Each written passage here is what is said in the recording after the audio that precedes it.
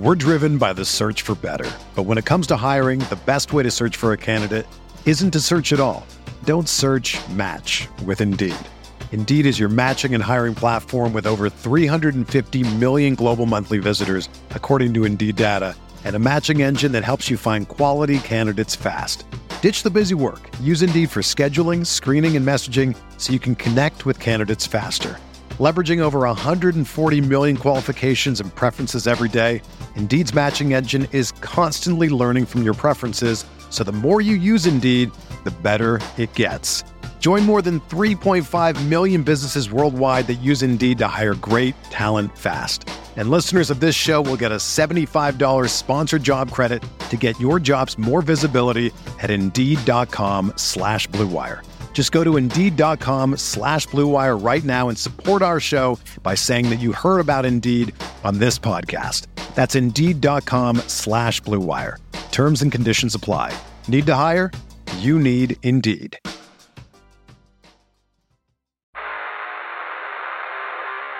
You don't want it, you don't need it, but you're going to get it anyway. The Kevin Sheehan Show. Here's Kevin. All right, a Cooley film breakdown today of the defense from the Lions game.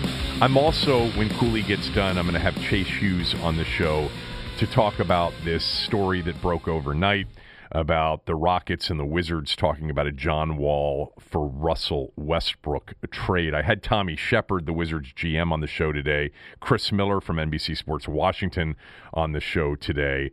I'd urge you to go listen to both of those. Shepard was great. Chris, did you get to meet? I know you met Ernie a couple times, I think. Did you ever meet Tommy Shepard, their GM? I didn't. I think I only met Ernie once. Okay. Tommy is such a good dude. I mean, just a great guy, and I'm hoping for the best for him as the GM. He's a basketball lifer. He really knows it. And, I think he's listened to our shows over the years, so I think he's a big fan of, just sports radio in general in town, and had a good conversation with him. The bottom line is he didn't deny that there were talks. But anyway, Chase Hughes from NBC Sports Washington at the end of the podcast for a quick 10 minutes to get his thoughts on it, the NBA draft tonight. Also, I had Jalen Smith, Stick Smith, Maryland's power forward, who just blew up this year. It's a shame that he didn't get a chance to play in the tournament, but he's expected to be a lottery pick tonight in the NBA draft. Had him on the show.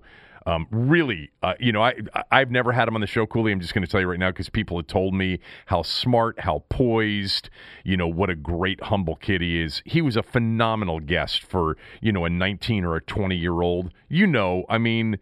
Sometimes you get some of these really young players on as a guest. It can be a disaster. It can be one-word answers. It can be brutal. Yeah, but God, Sticks was fabulous. So I'd urge you to go listen to that on the radio show as well.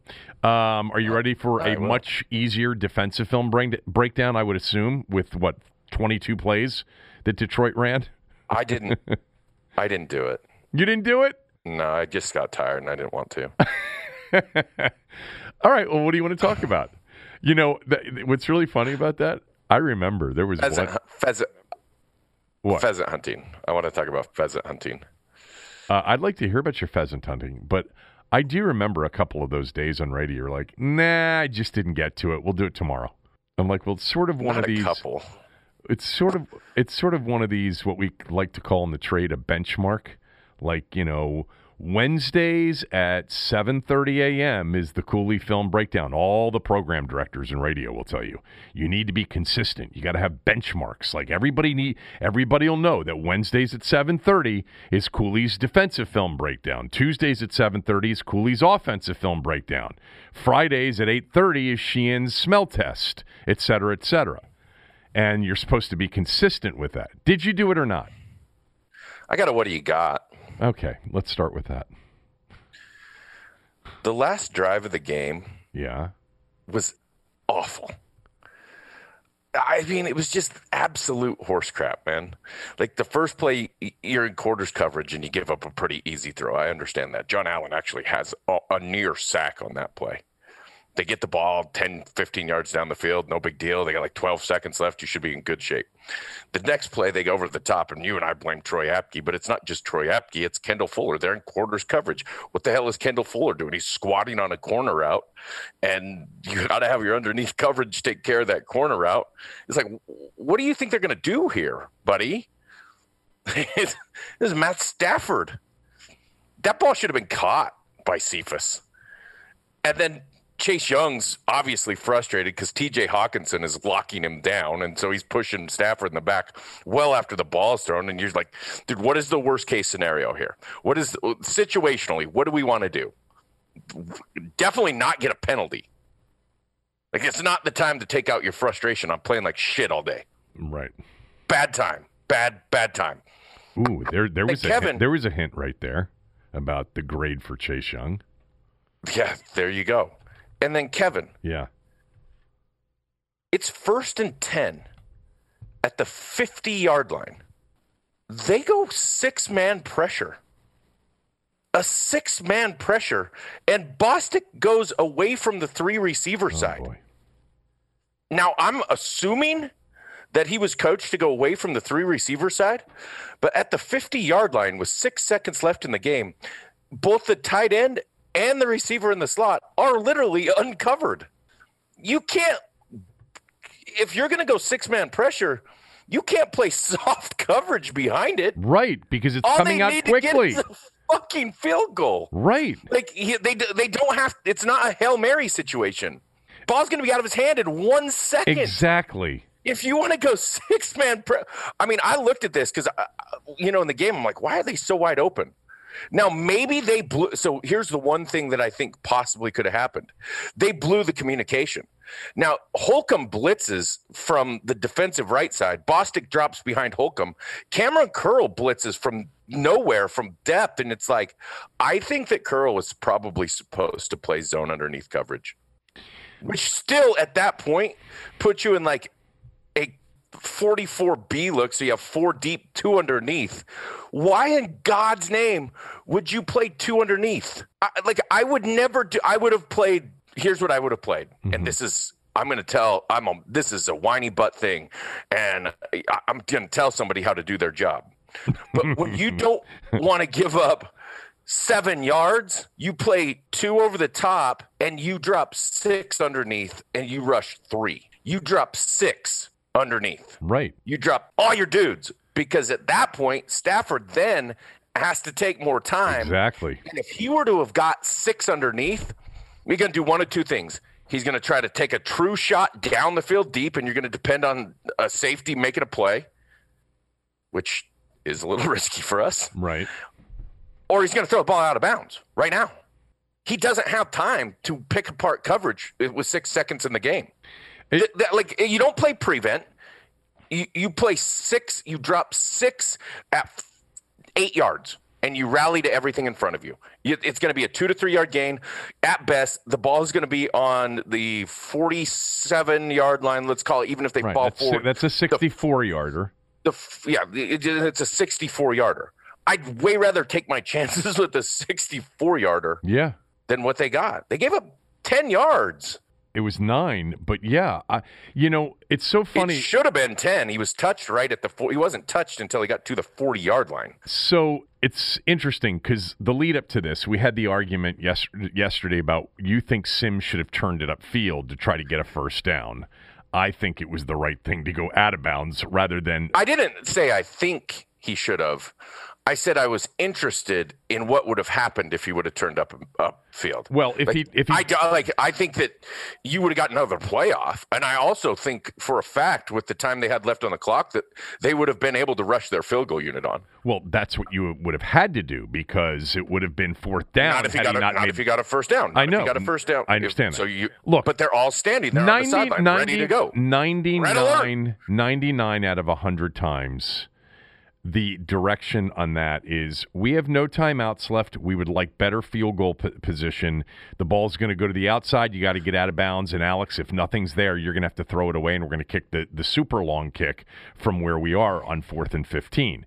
They got 11 yards. They got out of bounds. I bring it up only because if they had done what you were curious about, then there would have been no Detroit drive to follow. But then again, the kicker, who isn't very good right now, may have been so rushed he may have missed the kick anyway. But then my next point on that in the lead up to what you just went through is the thing that I was frustrated about in the moment. I would have squib kicked. I would have kicked it, and I would have forced a return to burn 5-6 seconds off the clock. And that way, Stafford, even if he's starting at the 30 instead of the 25, has 2 snaps. 16 seconds is 3 to 4 snaps, depending on how you play it. Yeah, I understand what you're saying, but I'm going to give you the reason you don't squib kick it. Okay. They just fall on. Okay, that's fine. Unless you can really squib kick I'm not suggesting all the way, all the way through. That's what I'm talking about. I'm talking about a squib that hits, at the 20-yard line, the 18-yard line, and bounces around and forces a return. Why would you not just kick a high hang time kick? You could just kick a high kick too. Yes, you could do that as well. I mean, how many returns for touchdowns do you get in this league? I know. Seriously, if you're going to play the percentages, you kick a high hang time kick and you're going to take 5 seconds off the clock, minimum. Yeah, on a return, yes, you probably will. So my point is, do something to force a return and some time off the clock.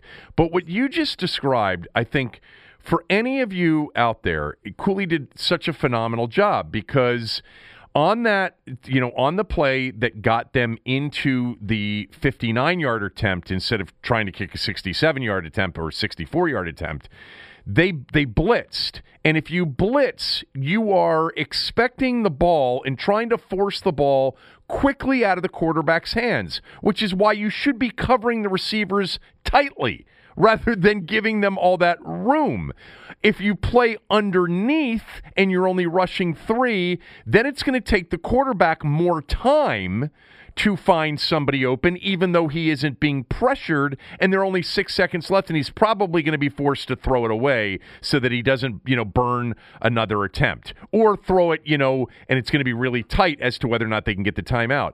And what they did do, and I pulled it up as you were talking about it, they rushed 6, and they're playing soft coverage. It was the easiest thing of all time.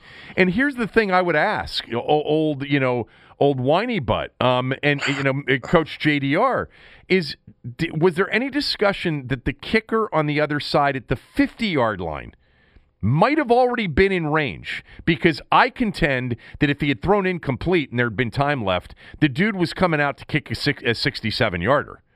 They would have tried a 67-yard field goal indoors with Prater. He has that kind of leg. Now, I don't, would have been. Well, if you're really concerned that he's going to get a 67-yard field goal, and keep in mind, you had some time to decide what you wanted to do here. This wasn't a hurry-up situation because of the penalty before. After the penalty before, right? If you're going to blitz, don't blitz from depth, right? And play off, right? You're never going to get there. He's going to get rid of the ball in he 1 has second. to because there's 6 seconds. If you're going to blitz, let's get immediate A-gap pressure in his face and get our hands up and try to bat a ball or try to force an incompletion. If you're going to blitz, if you're worried about that kick, if you think you want to get there. The other thing about dropping 6, there's a really good chance that you can hold him up for a second and a half. Right. Like if he throws something right into coverage and you don't let him get to the ground, game's over. Right. Or it's overtime. Yeah. Or no, this was a bad call on defense. Or if he gets it out real quickly and you're playing tight, who knows? Maybe you get a little pick 6. But anyway. Now, in all honesty, yeah, I think that Cameron Curl fucked it up. I don't think he should. I don't think he's blitzing here, because if he is, I mean, Apke's walking over to back it up from depth. Mm-hmm. But if it is, this is as unsound as you get defensively. You can't play 4 deep, 1 underneath. Right. Like someone, if this is the design to blitz here, someone botches. There's no way any D coordinator would call this.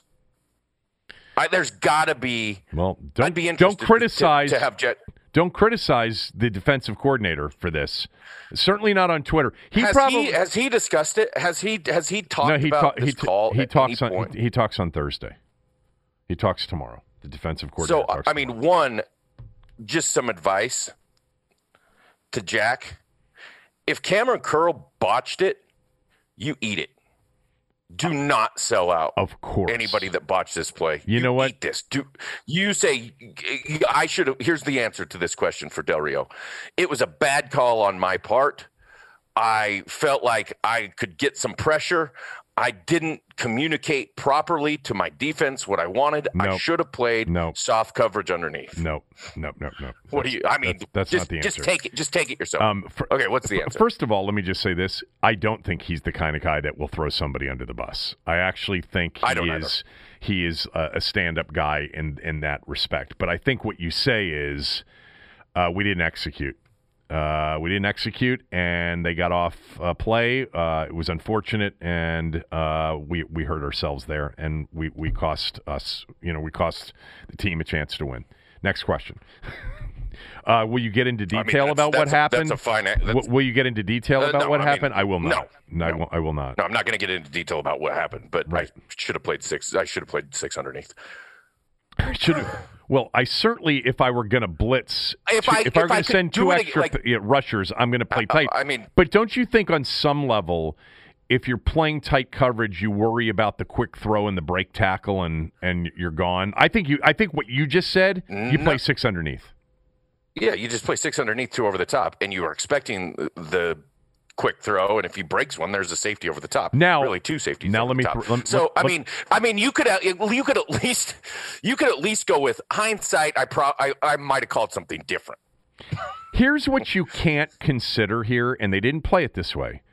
What you cannot consider a possibility with 6 seconds left, with Prater as the kicker and the ball at midfield, is that they're going to throw a Hail Mary on that play. That's not the plan. There's no That's team. Not the plan. There's no team that's going to have that as the plan, even though they're only 6 seconds. Everybody understands what you can get done in 2 to 4 seconds, especially if you're going to play soft coverage.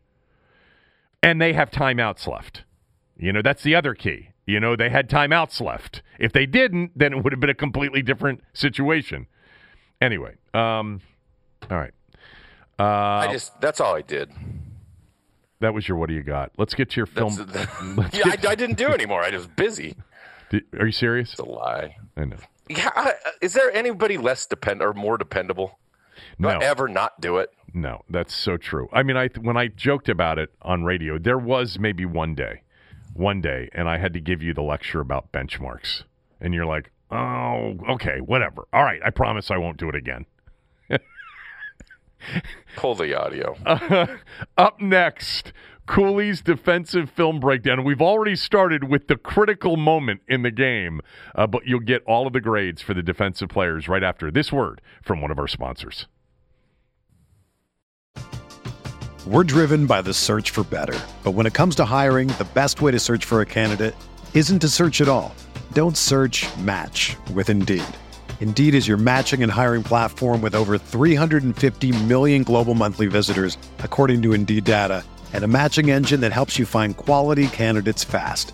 Ditch the busy work. Use Indeed for scheduling, screening, and messaging so you can connect with candidates faster. Leveraging over 140 million qualifications and preferences every day, Indeed's matching engine is constantly learning from your preferences, so the more you use Indeed, the better it gets. Join more than 3.5 million businesses worldwide that use Indeed to hire great talent fast. And listeners of this show will get a $75 sponsored job credit to get your jobs more visibility at Indeed.com/Blue Wire. Just go to Indeed.com/Blue Wire right now and support our show by saying that you heard about Indeed on this podcast. That's Indeed.com/Blue Wire. Terms and conditions apply. Need to hire? You need Indeed. We're going in-depth, play-by-play. The Cooley Film Breakdown. Here's Cooley and Kevin.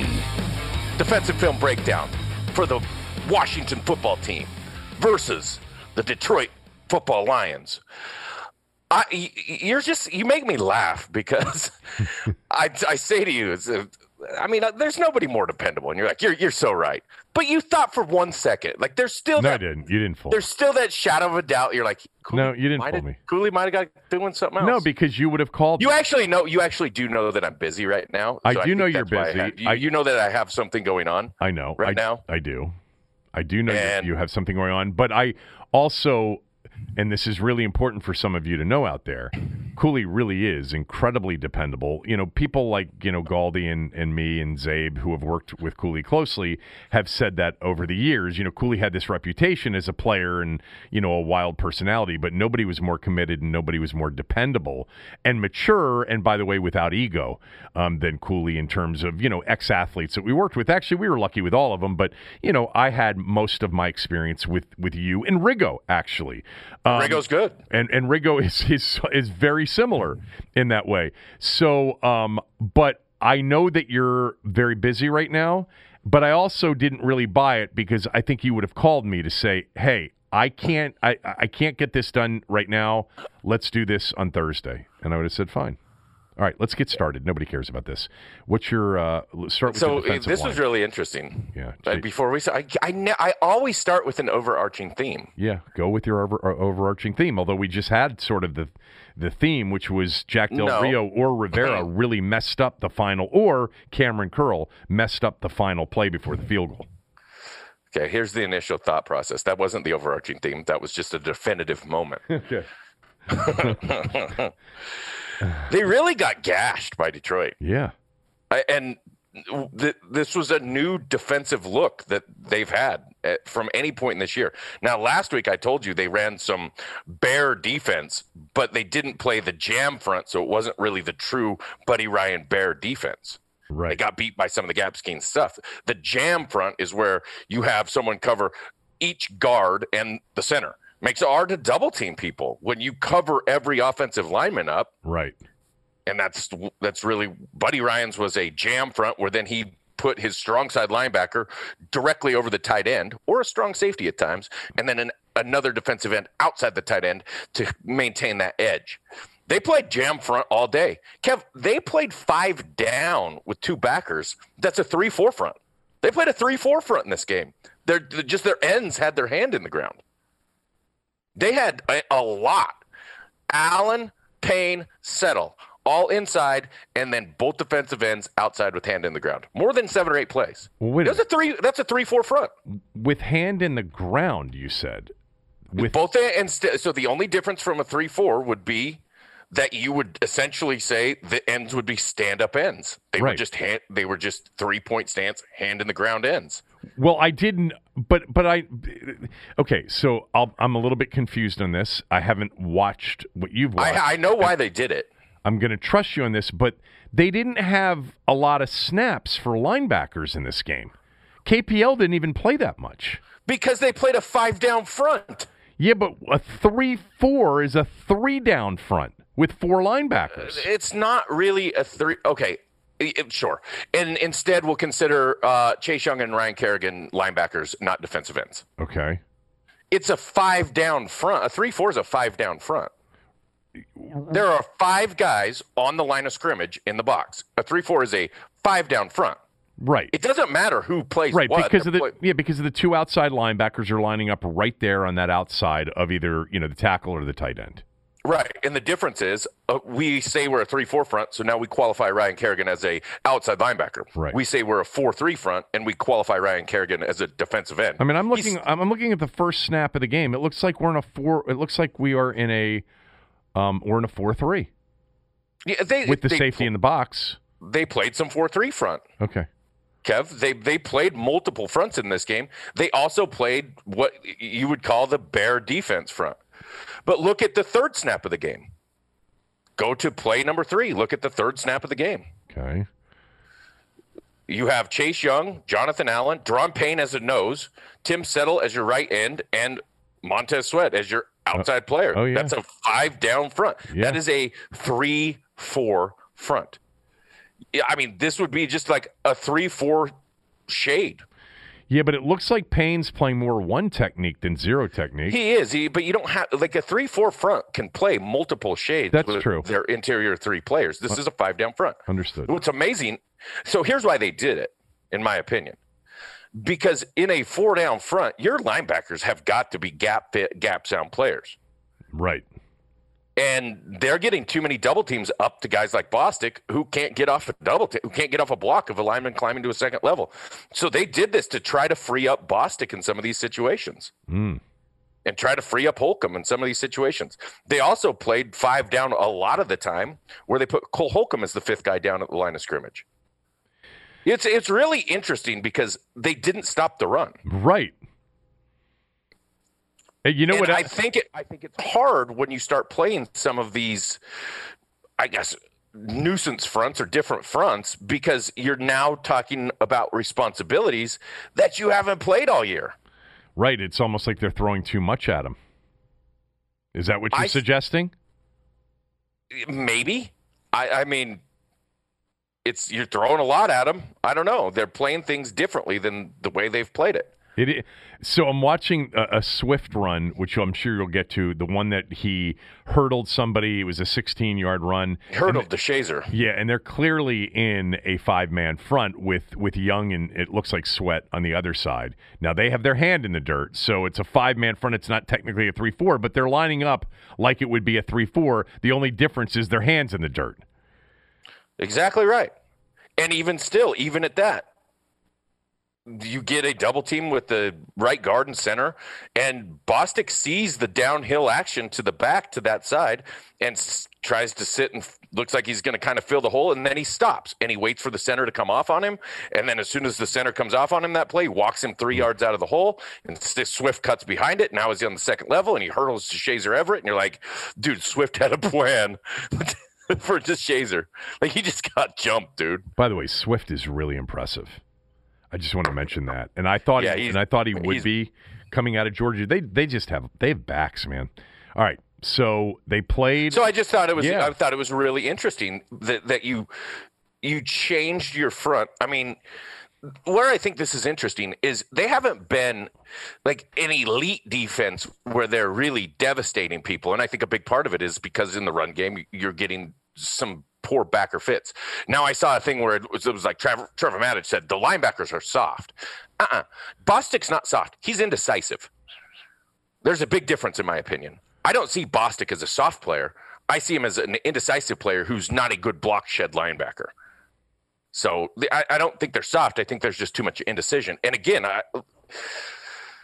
I still think there's some massive question marks at that position. We'll get to Bostic. He played a little bit better in this game, and he did play way more aggressive in terms of coming downhill to fit gaps. But that was an interesting thought. My other thought to this game, God, Stafford's a good quarterback. I've always liked him. I totally agree with you. But he basically got hurt in that game.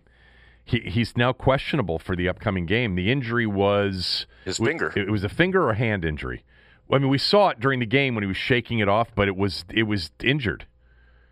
I gotta look it up what the injury was. I read it. But God, here's when you know. Here, I'm gonna try to explain really. Partially torn thumb ligament. Ooh. Yeah. Not a finger, a thumb. Yeah, and I'll explain to you one of my favorite Stafford plays from this game, and I want you to pull this up.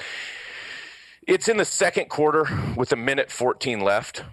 It's a 1st and 10, and the ball's on the 31. Okay? So the Lions go 3 receivers to the left in an empty set, and they have a stack set on their right. Yep, I see it. Really, Stafford right here sees what he's got is a single high safety. So he knows he's going to work the left side. And on the left side, the tight end's going to run a 5-yard sit-down feet and stone route. Well, that's what we always used to call it. You turn around, 5-yard sit, feet and stone. Then you're going to have a 12-yard. Not a 5-yard button hook. No button hook. You do not come back. You do not come back to the quarterback. Okay. You do not hook back. You sit there, and behind him, you're going to have an 8 to 14-yard speed cut roll in. And what the other thing I love is they just sit a receiver down wide outside as a check down, and that guy holds that corner out there long enough. The tight end sits in stone. The quarterback's essential read is to read the linebacker, which is Bostic in this situation. If he plays close to the tight end, you throw the ball over to the dig. If he plays deep and gets depth to dig, you just dump it to the tight end. There was a year like 2010 or 11 where I caught like 20 of these balls. They would always slough off to the dig.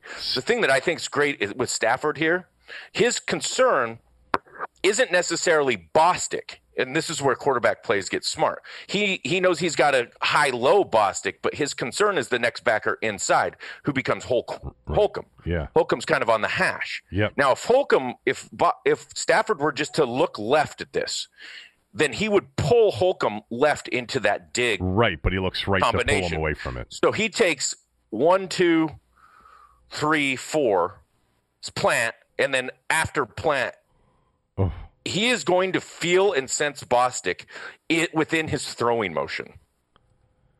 You know what I'm saying? Like he is throwing this ball. He is like, as he's winding up, he's making the decision. Is it Hawkinson or is it the dig behind a Jones? Dude, that is really good quarterback play. Like that is manipulating underneath coverage with your drop and eyes and then making an incredibly quick decision to get the ball down the field to Jones. This is what you look for with quarterbacks. Like if you have guys that can make those split-second decisions like that, but can also manipulate coverage and they know how to manipulate coverage, it's awesome. Now, had this been too deep, too high safeties, I'm assuming that he would have dropped back, looked down the middle, or looked a little bit to the right, and he would have worked the right side of the field. Or he could have thrown to his outlet check down over on the left side. You can, well, not in too deep because there would have been a corner sitting. Oh, that's right. Flat on it. But you can still work this combination in too deep. You're just essentially adding another underneath defender. So he would probably work the high-low flat to the right, either corner flat. This is a really good combination. I wrote this down. I love this out of empty. It gives answers to everything, but watching Stafford do this is awesome. And throughout the game, there are a lot of times where he can hold backers and he can hold some of the underneath coverage to make some big-time throws. And then at that, Kev, like he knows where he wants to go with the ball. He missed a couple throws in this game down the field that I think probably could have been completed. But ball was out quick throughout. We had one sack. The best pass rushing defense in the NFL got one sack on a safety blitz, and it was Cameron Curl. Yeah, well, he got the ball out quickly, like you said. So, the other thing I thought was interesting is the Lions end up putting up 30. But even at that, I think they could have scored more points. They didn't go with as much run action as I thought they could have to that jam front. They probably didn't expect us to do that, and so there wasn't necessarily a big game plan. But I thought they could have thrown way more drop back to intermediate throws based on the way we were playing, and they could have went with way more boot and play action stuff. Actually, maybe not boot, but boot's hard when you have two edge control players. Anyways, I thought Stafford was, it's funny. I watch a lot of film, but I watch in the NFL much more Washington film. Yeah. And so you see good quarterback play like this, and I think you just get a little bit excited about a guy like Stafford. So anyone in Detroit that thinks that he might not be the guy or he's handcuffing them, no, he's not. If he's healthy, he's one of the top 10 quarterbacks in the league. I completely agree with you. Certainly he's in that conversation. I've always felt that way. Remember when we had the conversation, and I remember for whatever reason people said, "So who would you take, Sheehan, Stafford or Kirk?" And I said, I would take Stafford. I've always liked Stafford. Plus, he's a gamer, man. The big problem with Stafford is he just doesn't stay healthy. He's hurt a lot. I want to pull up his numbers to see how many games he's missed over the course of his career. Obviously, last year he got hurt really in the midst of maybe what could have been his best career year. But if you look through his overall career, it's been last year was the first year. My fault. Last year was the first year he didn't play 16 games since his second year when he got hurt. That's right. 2010, he was out pretty much the whole year. 2019, he was out the second half of the season. But doesn't it seem to you that Stafford's always banged up? I guess. I don't know why, because you just explained that he's not. He's played he played 16 games for 8 straight years. Then, so he's not very banged up. But I think he always played hurt. Well, then which would speak to the kind of gamer he is and his toughness. Look, this is a dude that's thrown for basically 5,000 yards twice, Last year, I do. Last year, he was on pace for 38 touchdowns, 10 picks, and 5,000 plus yards again when he got hurt in the 8th game of the year. All right. I mean, if there was anything that the Lions wanted to do to get rid of Stafford, there will be a big market for Stafford. I agree with you. Totally. The other thing I think about Stafford, and I guess part of this is watching, what he's done against us. But if you were to say you have a minute 30 and you got to go down and score points. Oh, he's great. Where would he, it would be Drew Brees and then Stafford. Who else would? He's been very good at that. Excellent. Well, I mean, look, there are a lot of guys that are excellent at that. I mean, I would start, would you mind having Patrick Mahomes in that situation? Would you mind having Russell Wilson in that situation? What about Brady? What about Rodgers? What about, Ryan? There are a lot of guys you'd feel good about. I would take but Stafford I agree with these Stafford. guys. Stafford's really good at it. I think I'd take Stafford over Wilson because Wilson, I think, throws some panic balls that become bad plays. I think Stafford has a very high number of fourth quarter, drives to take the lead. Because I remember, a few years back looking it up, and Cousins' numbers were very high on that, which totally defeated, the narrative that he couldn't do it. But Stafford's numbers were very high. And I've got a fourth quarter comebacks, right? So, yeah, he's had he should have had one in week 1. Remember when DeAndre Swift dropped a wide open touchdown against the Bears on the last play of the game? Pro Football Reference, fourth quarter comebacks are defined as must be an offensive scoring drive in the fourth quarter with the team trailing by 1 score, though not necessarily a drive to take the lead. Only games ending in a win or tie are included. He's got 30 of those in his career. And that's a pretty good number. Now, game-winning drives led by quarterback are defined by must be an offensive scoring drive in the fourth quarter or overtime that puts the winning team ahead for the last time. He's had 37 of those.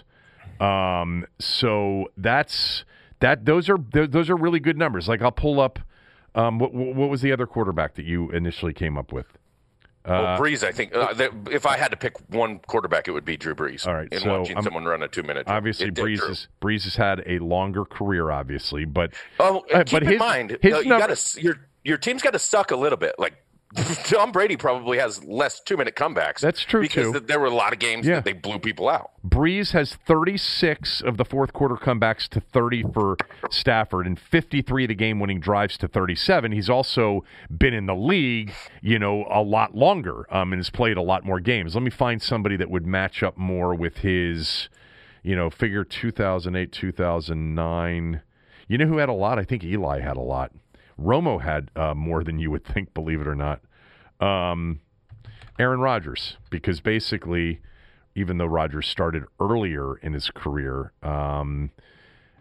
his first year really starting was 2008. So Rodgers has 17 fourth quarter comebacks, 25 game-winning drives.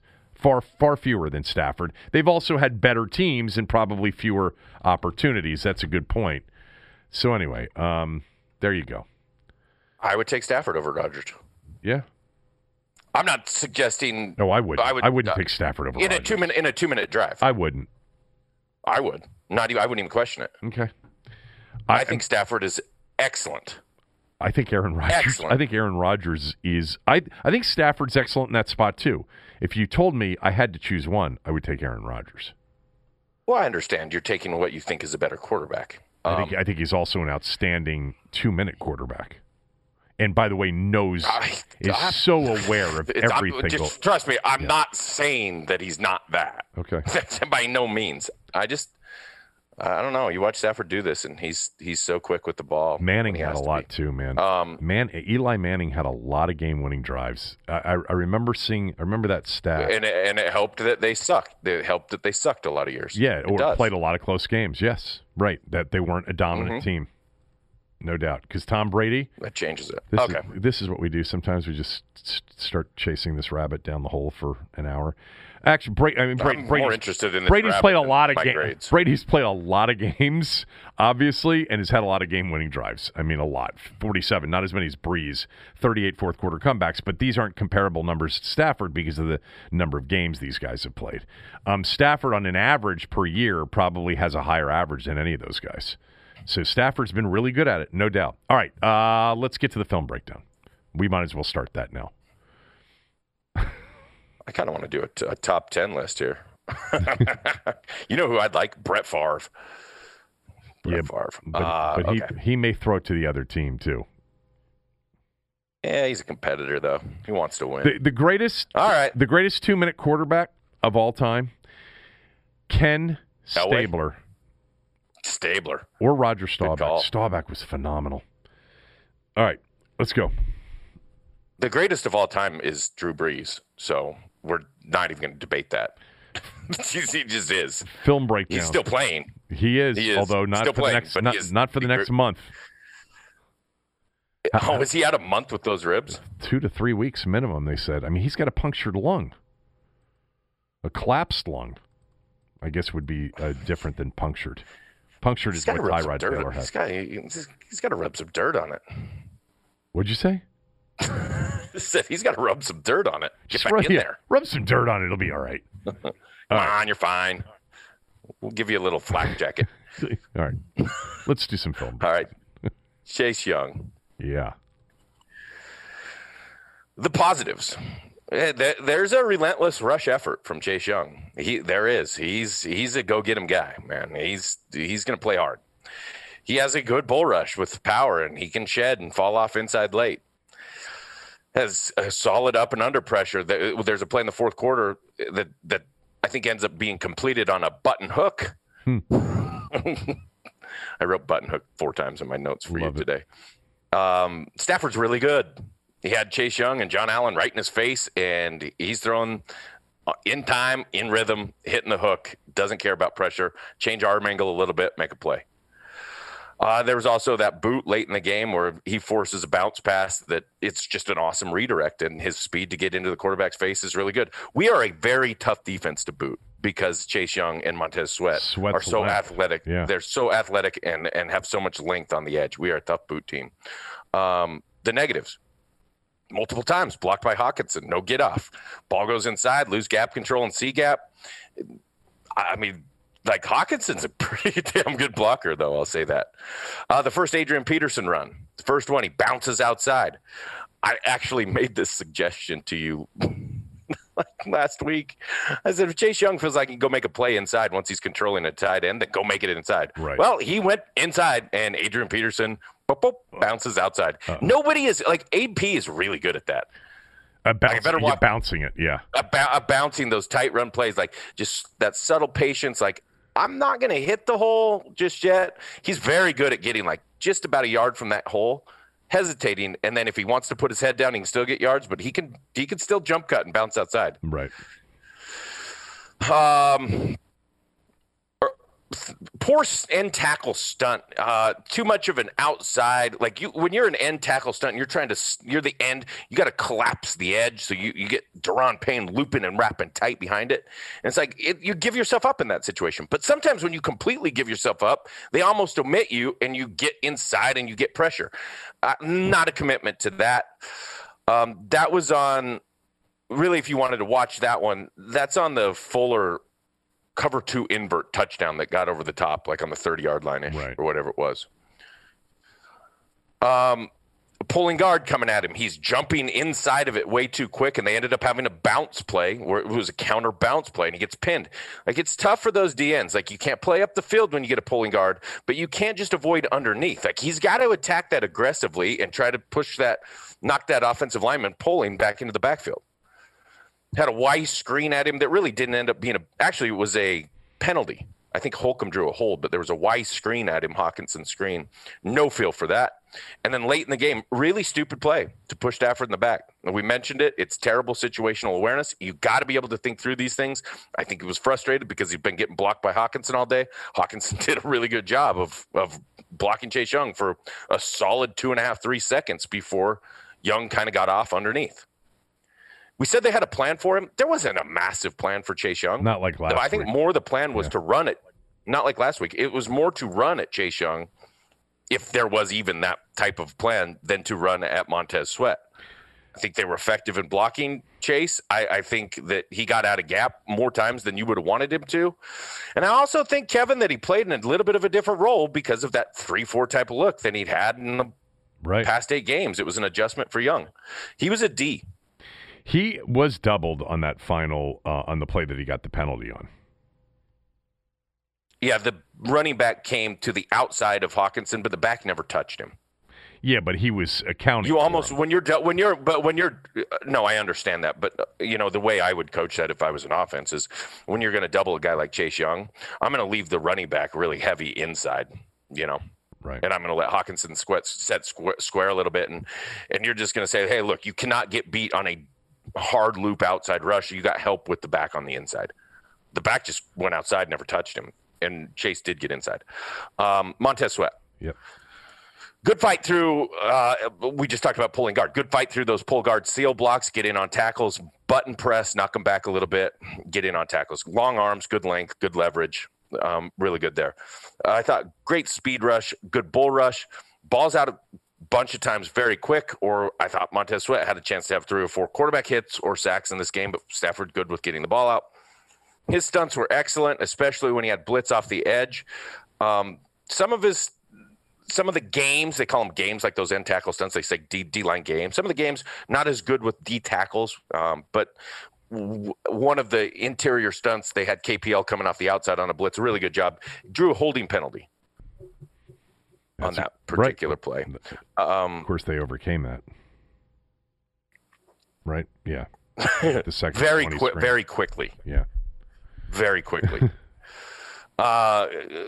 Wing tight ends, really, or double team tight ends, he's dominant. And, you see other guys get moved, and he's not going to get moved by 2 tight ends. He's dominant. The negatives, I mean, maybe 1 or 2 times far upfield on some run plays that end up cutting back underneath. And I can see that he wants to play boot. Like, I can see he's just drooling. Like, come on, Stafford, I dare you. Pull that sucker. Pull it.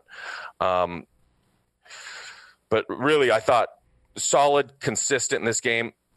No big plays.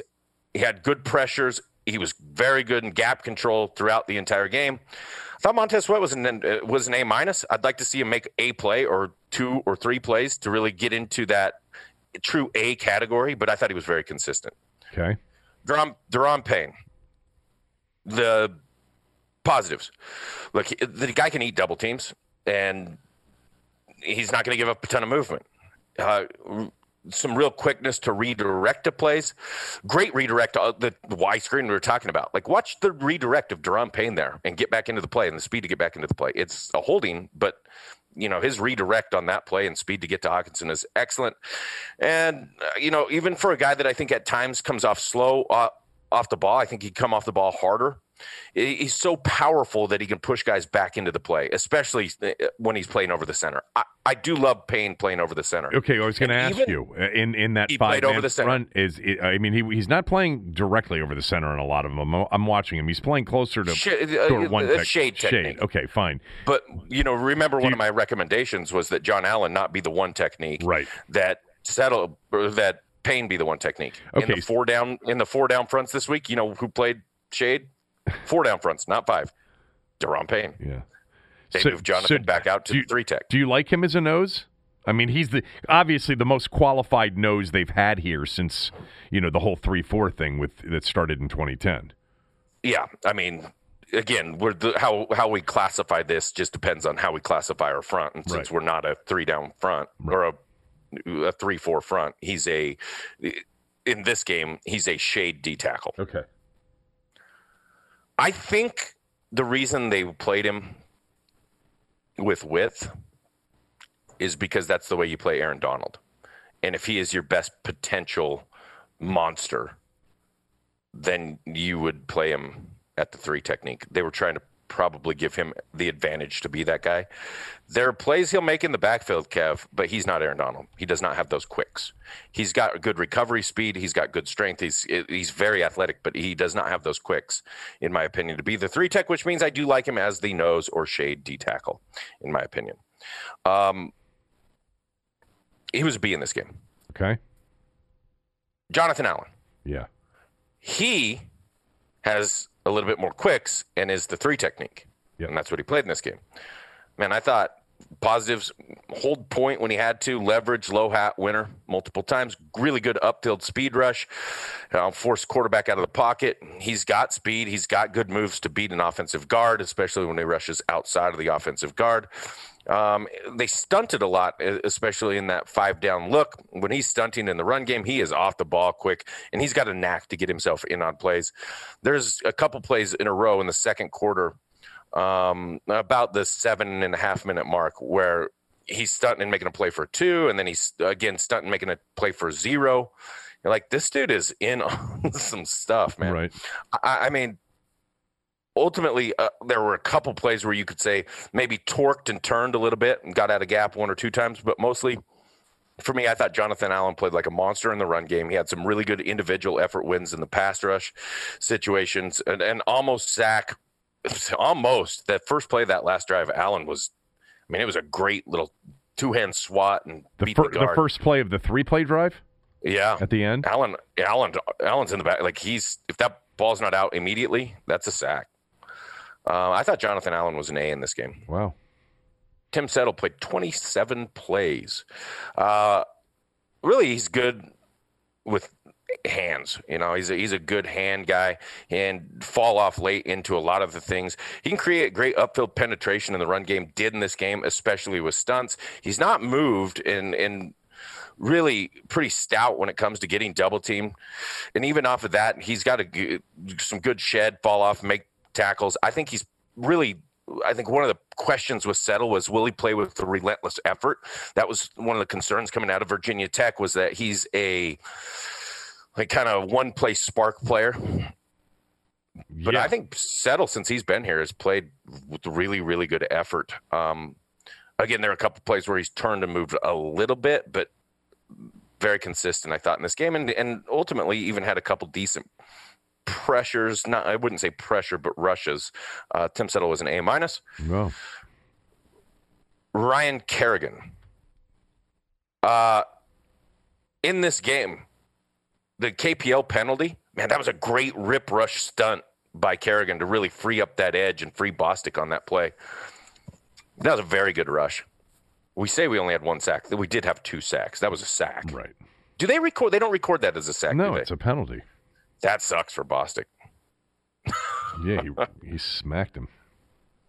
Well, Bostic didn't, but KPL sure did. And more importantly, I mean, just like the 2nd and 20 screen, these are opportunities to get off the field. Like, instead of, getting more plays where you then get gashed and people remember getting gashed and getting scored on, but they had a play good enough there to get off the field, except for KPL lowered his helmet and went after Stafford's helmet, which is stupid.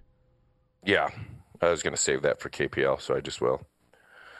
Back to Kerrigan. Yeah. Man, run game, hold the point, turn runs inside, pretty good. Stunt penetration in the run game, really good. And some solid pressures, really, to get in the face of Stafford a couple times. Some solid bull rush pressures where he's pushing their right tackle back into the face and into the lap of Stafford. The negatives, the 2 tight end situation, he can get moved that way, as Joe Gibbs would say. Right. If he wants to go that way, let him go that way and move him that way. Right. And the thing with Ryan is I think he's just been a part of a 2-gap defense a lot. And it's just like, dude, get low, take your gap, then dominate 2 tight ends. When play on the other side of the line of scrimmage. I know he's got the ability to do that. And then some of the rush stuff, like, dude, I wrote this down. Even with the idea of the back chipping him, he's going to slow down his rush. He does not want to get chipped. I was questioning this, though, on the particular play I was talking about. Mm-hmm.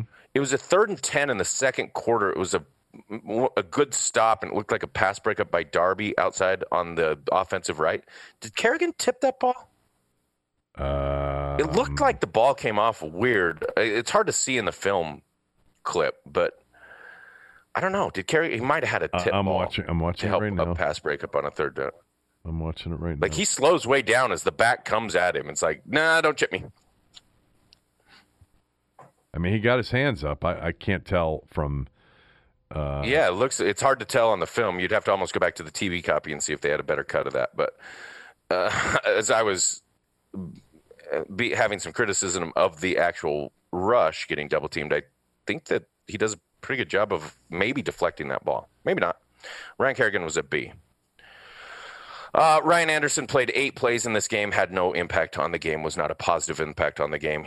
At that point, he'd be a C- D+ kind of guy. So you recap your defensive front. Chase Young did not play well. He was a D in this ballgame. Montez Sweat was excellent. I gave him an A-. Deron Payne. What did I grade to Payne? I didn't think I gave you a grade for Payne, did I? No, you did. You gave Payne was a B. You gave Payne a B.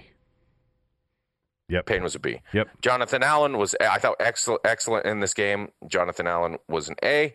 Tim Settle was really pretty consistent on 27 plays in this game, was an A-. Ryan Kerrigan was a B. Ryan Anderson, C-. As you look at this defense, they're getting, and I'm going to get to this with the linebackers, they do have the idea that they can control the line of scrimmage, but there's just, you're going to hear this from Del Rio, and you're going to hear this from Rivera again, and you're going to hear about gap integrity. And there's just some lack of gap integrity. And, you got to define it by either your up front guys aren't truly penetrating to get into the backfield to change that back's path or change the course. They're getting out leveraged with a lot of gap scheme and counter runs, and that's how everyone's going to keep attacking them. They're not going to run zone at them. They're going to run that gap scheme stuff at them because their backers don't fit and fail quick enough. They did make a concerted effort, and it was shown this week, with Bostic trying to attack the line of scrimmage right now, with Holcomb trying to be impactful at the line of scrimmage right now. And even, Sean Dion Hamilton, who played 4 plays, made a play in the backfield. And it was clear that there was a decisive coaching point to say, attack as a linebacker when you see run. It was also clear to see that this week in some of the run action stuff, they were very caught up in the backfield on run action plays. And I think you basically said, we're going to attack the run. Right. If they start beating us with some run action stuff, we will adjust to that. But ultimately, there was more aggressiveness. Let's get to the linebackers, Kevin, unless you have something else. Nope. We'll do linebackers, then we'll do a commercial break, and then we'll finish up with the secondary. Start with the linebackers. Bostic, you want the good or the... Only 2 of them really played a lot. Give me Bostic first. Correct. He played every single snap. You want the good or the bad? I want the bad first. No, I want the good first. It started off in a good note. You want the good first? Yeah, for Bostic. He played fast. You're gonna tell me. Good look up tight end on a run action pass early in the game, and a really good pattern match to a tight end. Like drop, found the tight end. Okay. Didn't run the wrong way. No, a couple times he does, but we'll get to that.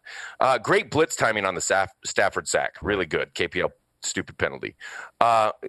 Good force a quick decision on a scramble in zone coverage. It was the awkward Stafford flip play. He sees him coming out.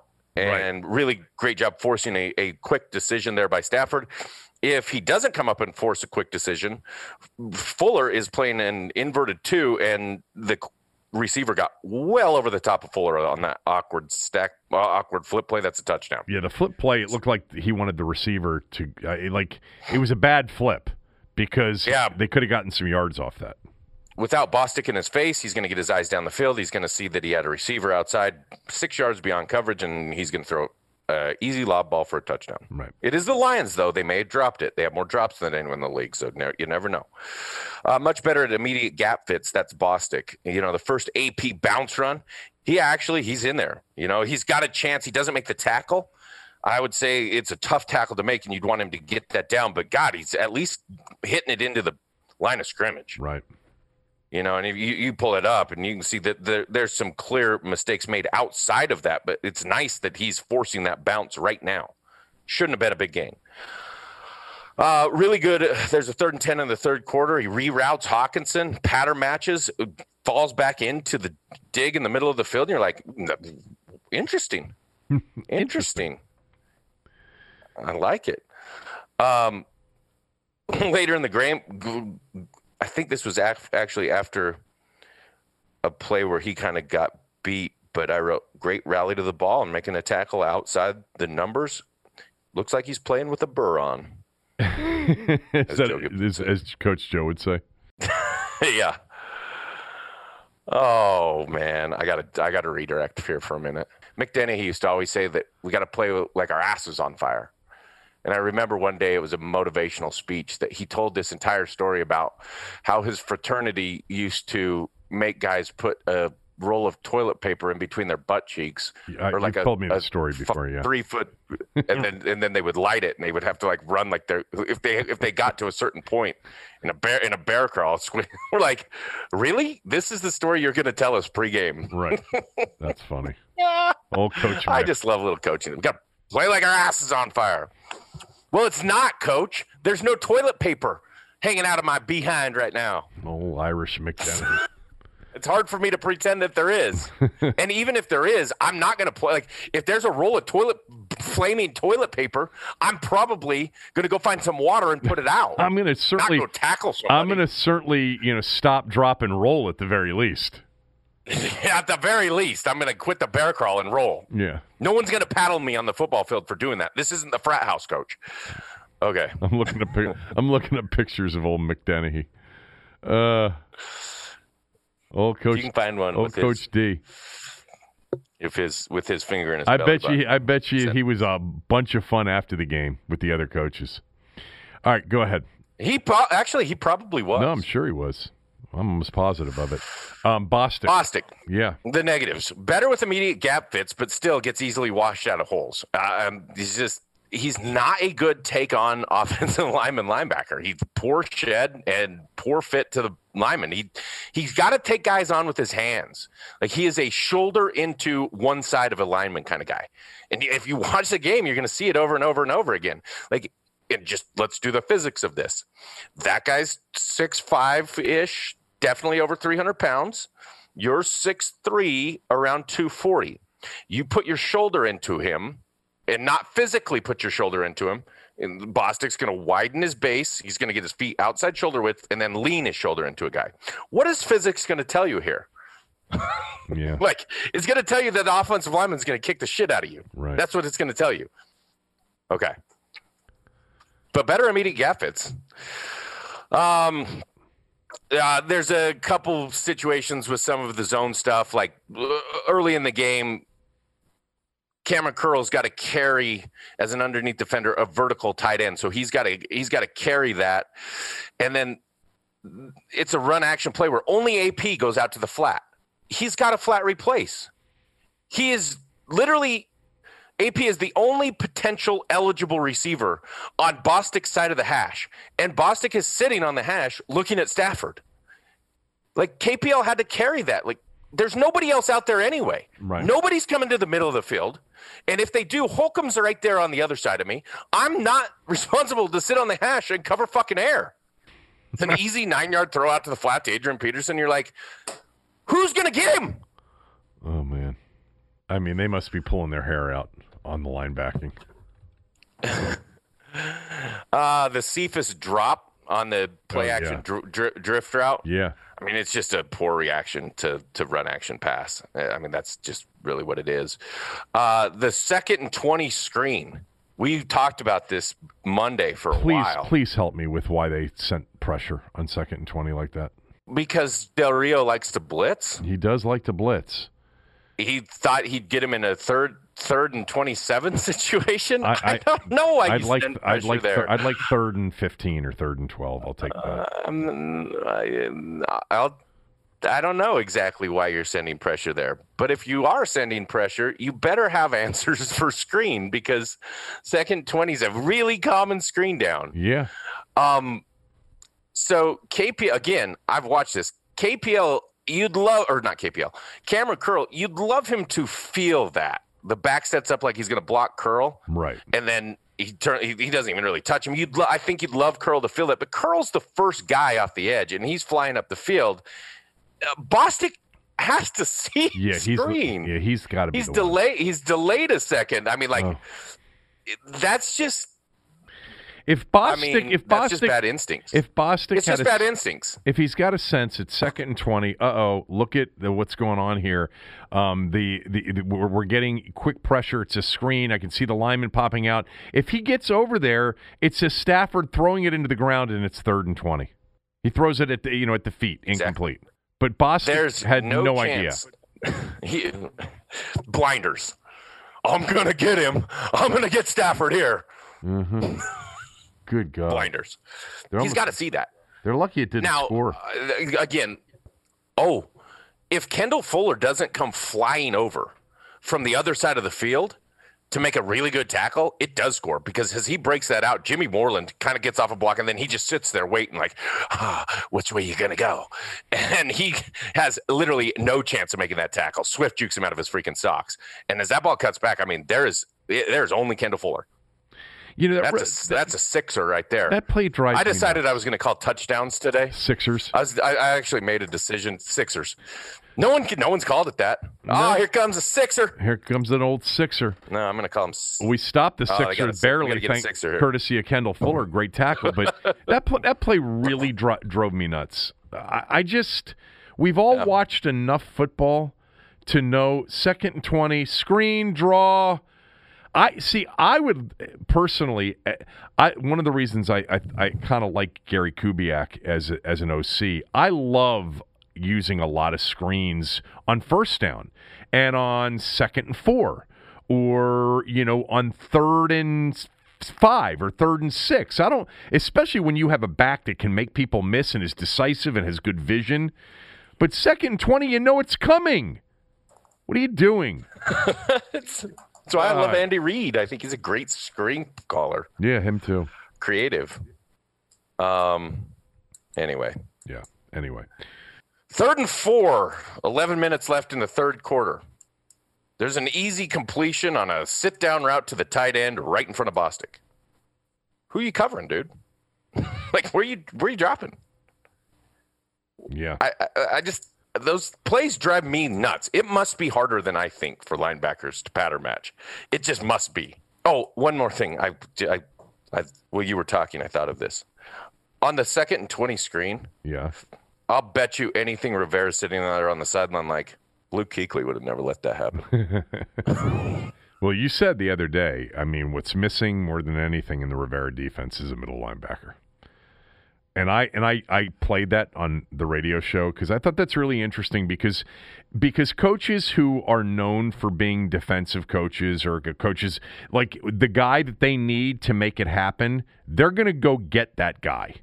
Like, he's not going into 2021 without that guy.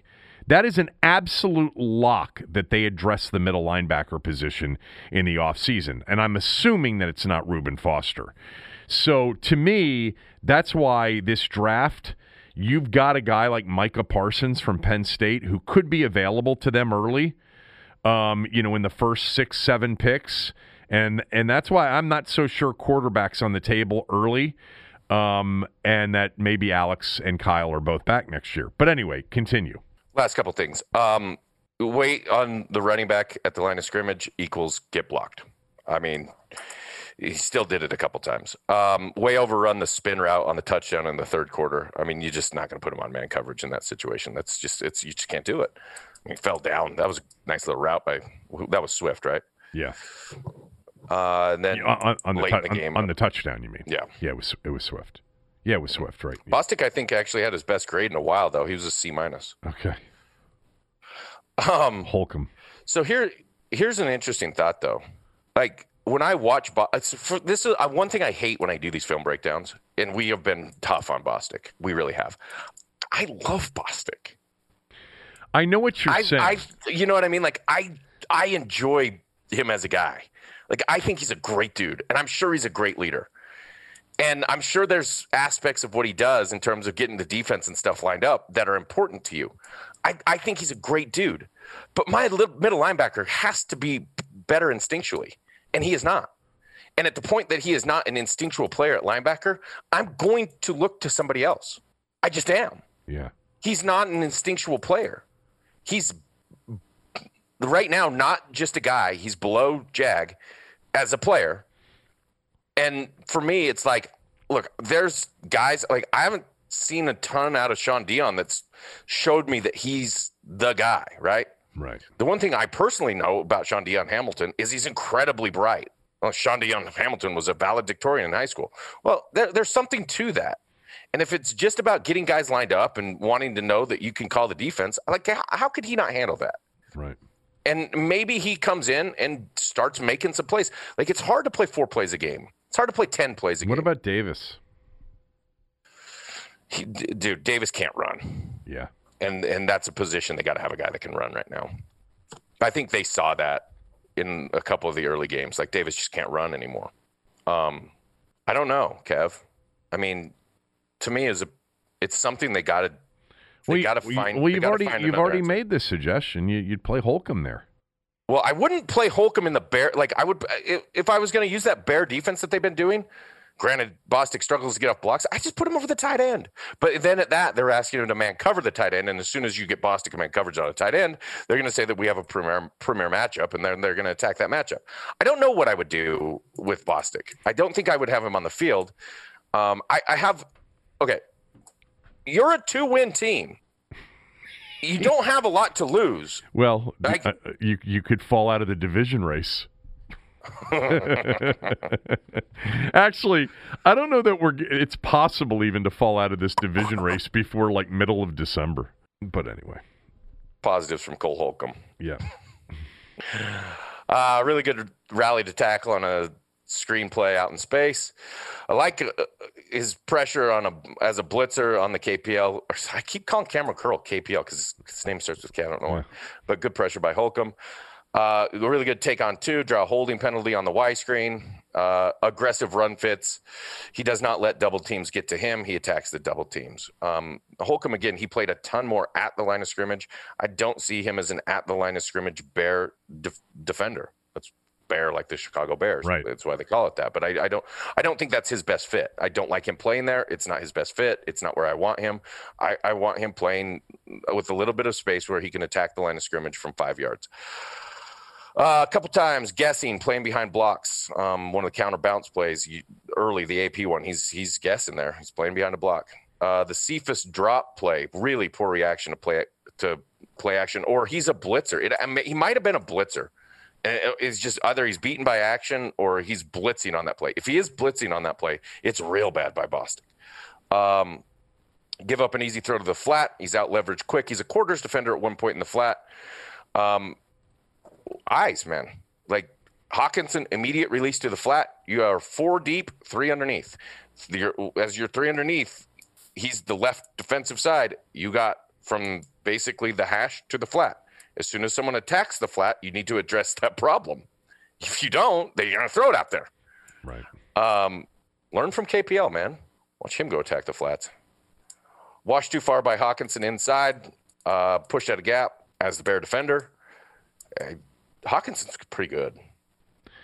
I think jump inside. By the way, you've mentioned so much about the 46 the last 2 weeks, and that's what we're running. I understand that. Rivera played for Buddy Ryan and played on those Bears teams. And for Ditka, the whole thing. I think the biggest problem is that they had Mike Singletary. And we have John Bostic and/or somebody else filling in. Like, it really helps if you've got Singletary and, oh, by the way, Richard Dent, although that should be Chase Young, and Doug Plank, and at safety. I mean, they don't have the personnel right now behind their front four. So anyway, continue. No, they absolutely don't. I mean, I actually think playing KPL. If I do this again, I'm going to slap myself in the face. Playing Cameron Curl as that Bear defender would be better than playing Holcomb. Right. So here's my suggestion of the week. See if we get it done. If you want to keep the same personnel on the field and you want to stay in a Bear defense, play Holcomb back in the box and put KPL over the tight end. He's an aggressive run defender who can stay in gap and take on a block by a tight end. Right. He's also a guy that can play man coverage on a tight end. I think Holcomb's a better run player from space or from off. I would play Holcomb back, and I would play KPL as your Bear defender if you want to stay in that. Man, there's a bubble screen late that he jumps inside Marvin Jones on a bubble screen, gets picked or pinned, and it's like, dude, you got to play through a receiver. You cannot take a side on a receiver. Right. It's just you're willing to play through an offensive tackle. You better knock the snot out of a receiver, which never happens. Like, snot really never comes out. Yeah, hopefully not. Got to knock, especially during these times. We want snot bubbles. I've been hit really hard. I've never had a bubble come out of my nose. And then misses a tackle underneath on a 2nd and 20 in the fourth quarter. There's an underneath throw. Should have been a gain of 4. Ends up gaining 13 in the fourth quarter. Holcomb was not good in this game. He was a D+. Okay. KPL played 14 plays. Obviously, we understand the stupidity of the penalty on Stafford. This is what I wrote, though. Like, instead of just saying, like, stupid play, man, go for the ball. Right. The quarterback's wrapped up. He ain't going anywhere. Like, he's going to do one of two things. He's going to go down, or he's going to get a little bit anxious with that ball and maybe even try to throw it out. And as late as he was, attack the ball. Address the football. Turnovers are better than sacks. You're going to get that penalty. That is going to get called every single time. He literally speared Stafford. I know he did. God. Now, and it was frustrating because Stafford was fighting to try to keep the play alive. He didn't go down right away with Bostic's tackle. And so he's open to be hit, but you can't lead with your helmet on towards his helmet. Just go in there. And it's frustrating because it's like clinic the way we were taught to play football. Although part of me thinks that even if there wasn't helmet to helmet, just in this day and age, because Stafford was fighting but probably perceived to be down, that they may have flagged it anyway. But whatever. It doesn't make sense to me. Yeah. I get it that you want to just nail somebody, but not the quarterback. Not anymore. No.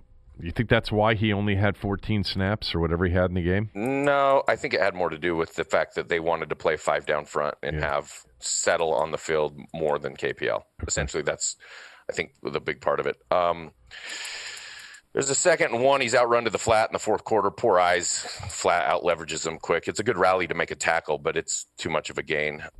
Look, he's a good tackling guy. He's got speed. He shows that speed. That's who he is. He's a flat playing.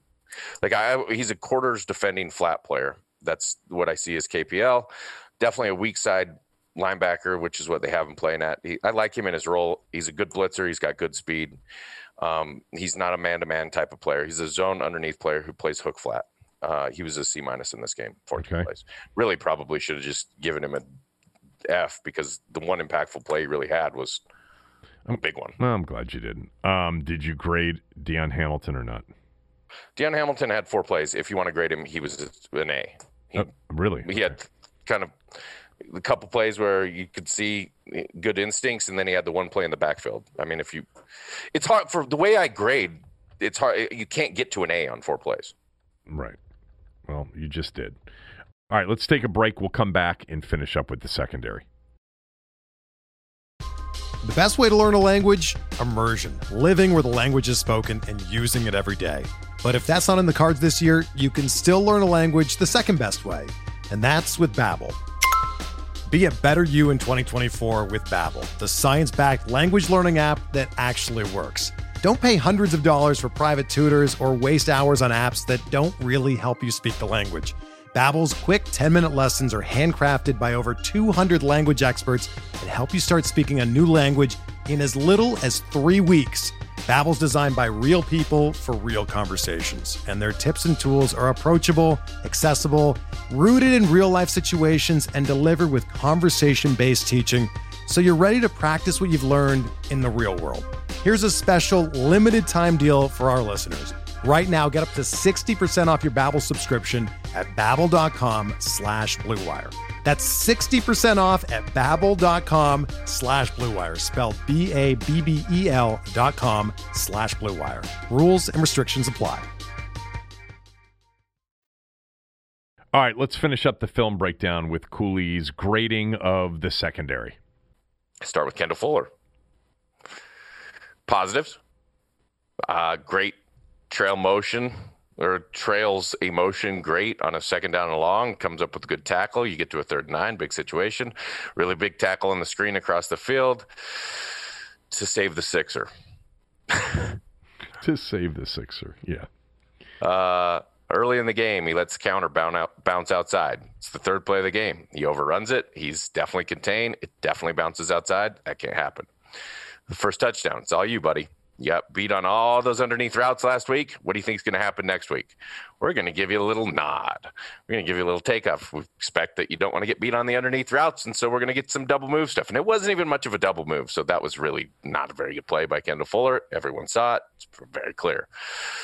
I wrote this 3rd and 4, 44 seconds in the first quarter.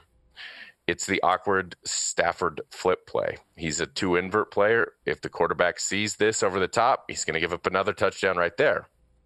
Now, the butterfly effect is he probably wouldn't have given up the second cover 2 invert touchdown, which we'll get to. The second one that he gives up, they're playing. We went through this a bunch of times. They're playing cover 2. Keith Talib did a great job too with the corners. Yeah, right. And then you have inside help in the middle of the field. It's 2 invert, really, 2 sky. I don't know why they call it sky, but they do. A lot of people call it 2 sky. He just drops too far inside. His initial landmark drop takes him almost head up with the number 2 receiver or the slot guy. Right. And you got to drop to split the difference right there. You got some help in the middle of the field vertical initially with Bostic being the Tampa linebacker there. It's just a poor drop. It's really what it is. He knows what he's doing. He just gets lost a little bit too far inside, and he can't come back outside to make that play. Third quarter, he gives up a comeback. He really gets spun on the comeback on a run action pass. It's an easy throw and catch. He's got to stay closer and into the hip of the receiver and be able to close right there. I'm getting the feeling that he was afraid of getting run by at that point in the game. Fourth quarter, again, there's a bounce play. Can't happen. He loses contain. It's 17 yards out the gate. Was that the 3rd and 1? Yeah, 3rd and 1 in the fourth quarter. Another bounce play. And if you want to play 5 solid up front on the line of scrimmage and control the line of scrimmage, your corners have got to be able to control that bounce stuff. He cannot give that up. It's twice in the game he gave up big plays to those bounce situations. Is his job there to contain and turn everything back absolutely. in? Absolutely. You got 7 guys playing inside the box. Like, keep it inside. I mean, they went down and scored a field goal on that drive, right? Yeah, they did. The deep ball in the fourth quarter that Cephas didn't get to. That we thought was Apke? That can't happen. It is Apke. It's Apke and it's Kendall Fuller. They're in quarters coverage. Essentially, the guys over the top down the sideline, which if you want to really count quarters, then I see that. That's definitely Fuller. That's definitely Fuller's quarter of the field. I mean, it's terrible by Apke, but still, the ball leads him back out into the outside. And look, in that particular play, they have a corner route, and that corner route, really, that deep out is right. If you can get the corner back to sit down just a little bit, man, let's take a shot, and that's what they did. What do you always? How do you always describe in quarters coverage? You know, like Fuller's got the guy running the route towards the sideline, and he's got Cephas going down the field, and he's supposed to, like, basically split the middle there, right? How have you described that to me in the past? Yeah, no.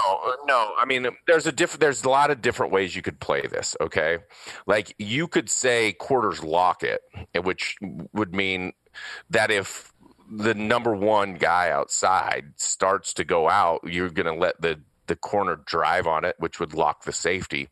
But you're in quarters prevent in this situation, which means your underneath coverage should get enough depth to easily take away the corner route, even up to 20 yards. Which Moreland does. Which Moreland does a great job of, and Kendall Fuller has no business keeping his eyes on that corner route. Got it. I'm sure that in a quarters prevent look, which they're in, it's very clear that Kendall Fuller gets caught up in the wash there. Right. He was a D minus. Wow. He was not good in this game.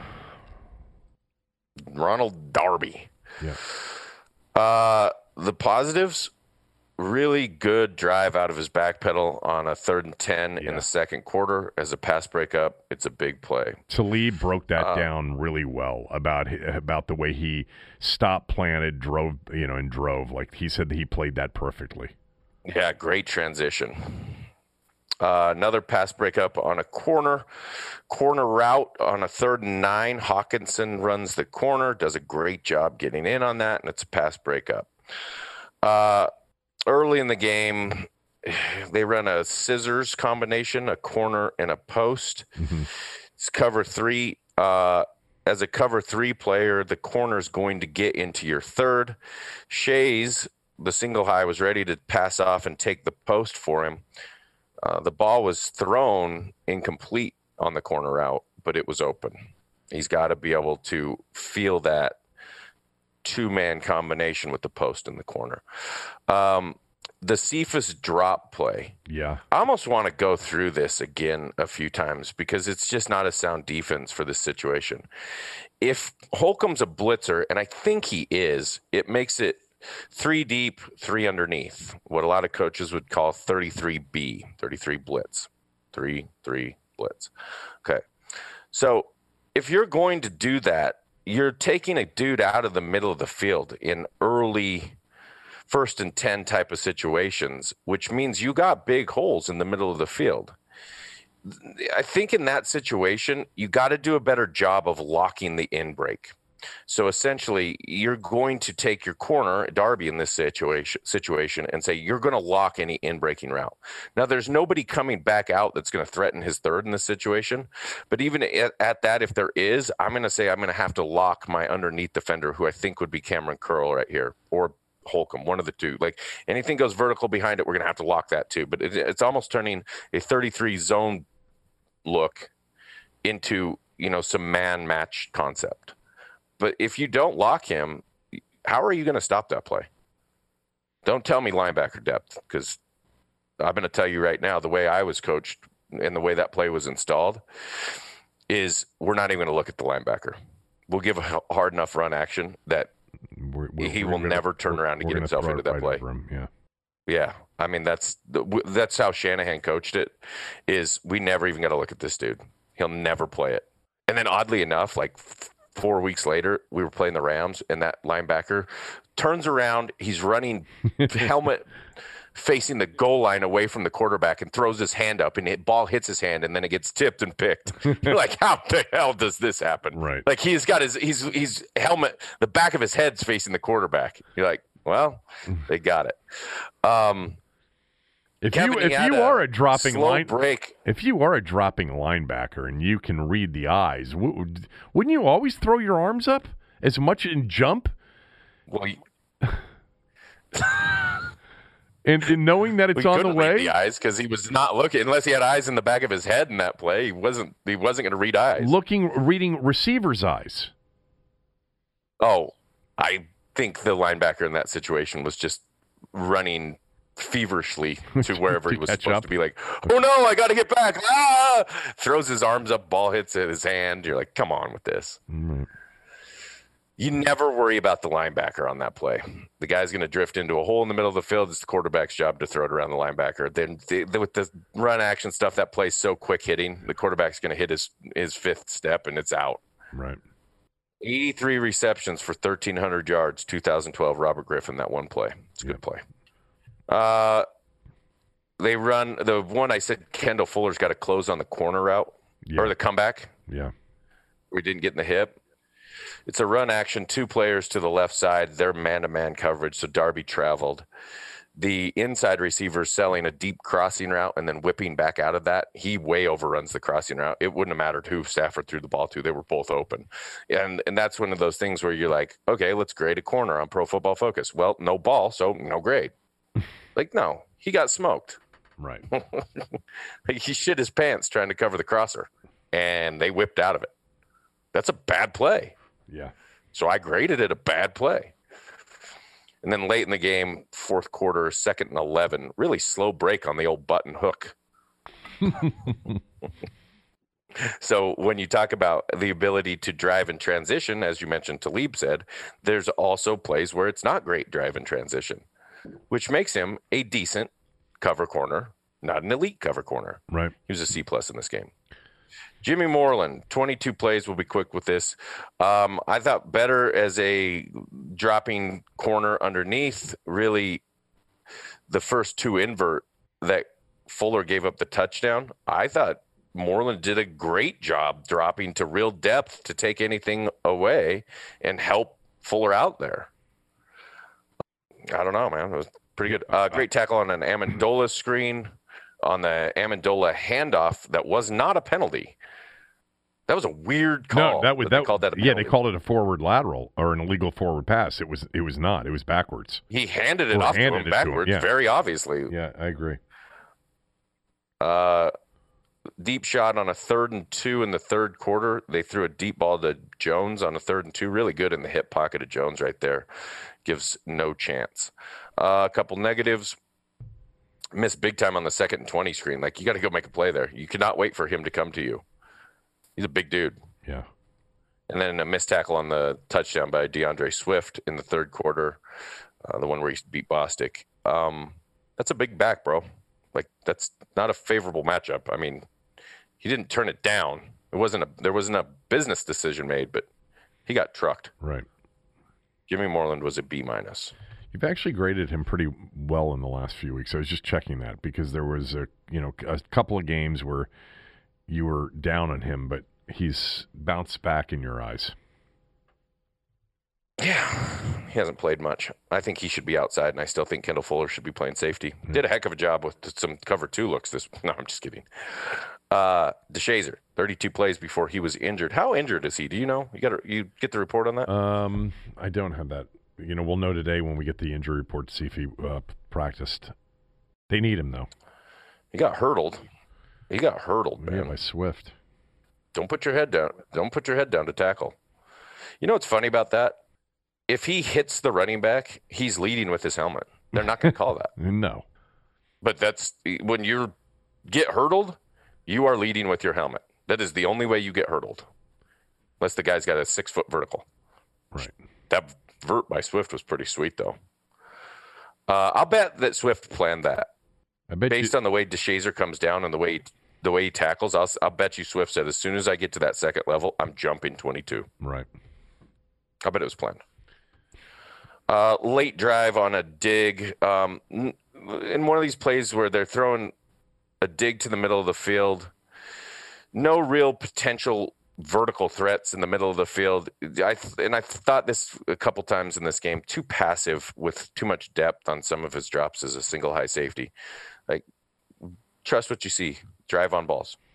And then the screen, the 2nd and 20 screen, that was a shitty angle he took, and he overruns the screen completely, has no chance to make a play. Shays was a C- on 32 plays, which leaves us with just Cameron Curl. Oh, Fabian played 8 plays. He was nothing. Yeah, but he played at least. One play. Yeah. There was a play he was out leveraged to the flat. He played at least. Right. You think he feels like he played? Well, He's pretty sore today. You do have to have Apke in here. Did you evaluate? Oh, Apke? yeah. I evaluated Apke. Okay. There's a couple plays like I just mentioned where Moreland was in the hip on the 3rd and 2, deep shot. Like, Apke's in great position there, playing over the top. The deep ball in the fourth quarter can't happen. Right. 27 plays for Apke, not a big impact player in this game, but could have been one. Yeah. Could have been very close. Apke was also a C-. All right, and Curl. And it gets us to Cameron Curl. Cameron Curl was my second highest note player, for whatever that means. I took more notes on Bostic and Curl than anybody else, which means they had a lot of impacts in a positive or negative way that were notable. The positives. Wheel route by Hawkinson early in the game. Really good job running with him. No catch. Good play. Great tackle on a screen on a 1st and 20 in the fourth quarter. They did realize that on the distance of about 20 yards, they're going to try to throw screens after they give up the big one. Right. Good job playing a boot flat route in the fourth quarter. It's the one where Chase Young got in his face, forced the bounce pass, but he curls right there. Good job with crushing and inserting wide receiver on a run play in the box, knock him back, make a tackle.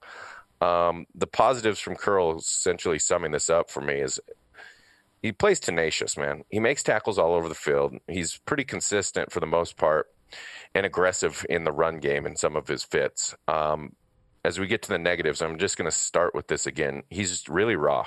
Yeah. But you like him. Yeah, I do.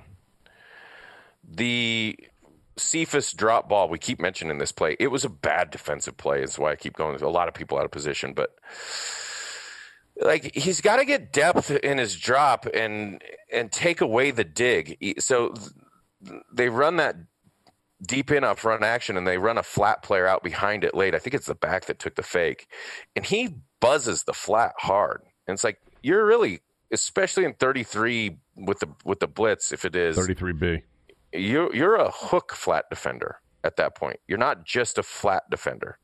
So you get some depth, not as much width, and then just you got to be able to drive on that flat. But if they get us, like that's one of those ones where you go, they got us with a good call here. If they get us with a good call, we want to tackle the back for a 5-yard gain. We don't want to give up the deep in for 25-yard gain. Right. That's kind of the principle is we're hoping to get something else. They got us with a good call.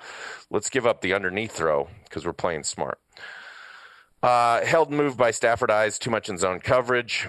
I said you got to understand route combinations and trust yourself a little bit more and be able to pass off some of the things to the next defender inside. That's some of the trust things. You know, you feel a vertical inside threat, but you got someone still going to the flat, and Stafford's not looking flat. But like, you got to be able to trust some of the combinations.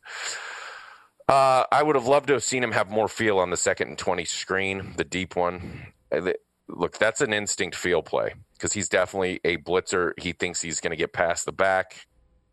Usually the back's going to touch you, at least if they're going to protect. At least try to touch you. Like he as soon as you, like, I love when this happens. It didn't happen with Curl. Like the back doesn't touch him. They take 2 steps and they're like, whoa, wait. Right. There's a reason something just happened here. I'm not that free. And I'll bet in part it was 3 or 4 of these blitzes in the last week to a couple games. He has been free. He has been unblocked. They have got him free rushes. Not this time, pal. In the positives, I did mention that he had a big sack. Yeah, he did. He missed, and then he gets back in on a 3rd and 7 blitz. I think it somehow got into my bottom section of my notes, the negative area, but that was a good play. Out leveraged as a flat player in the 4th quarter. He's caught inside. Again, that goes back to eyes and feel. Gives up an easy 9-yard gain, getting stuck on an inside receiver when you have another defender inside to take that over. A 3rd and 1 bounce in the 4th quarter. He's also part of that. You know, we talked about Kendall Fuller giving up that bounce play.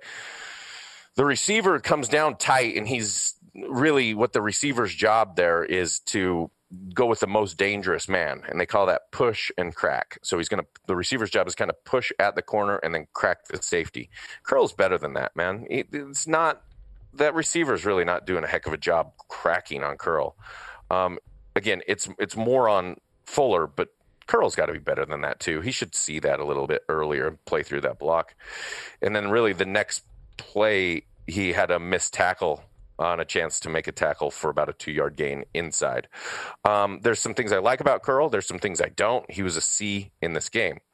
So that pretty much wraps your secondary. Curl, C. Darby, C+. Jimmy Moreland, B-. Kendall Fuller, D-. DeShazer Everett, C-. Troy Apke, C-. All right, I've got one question for you right after I tell you about my bookie. We've still got college football left.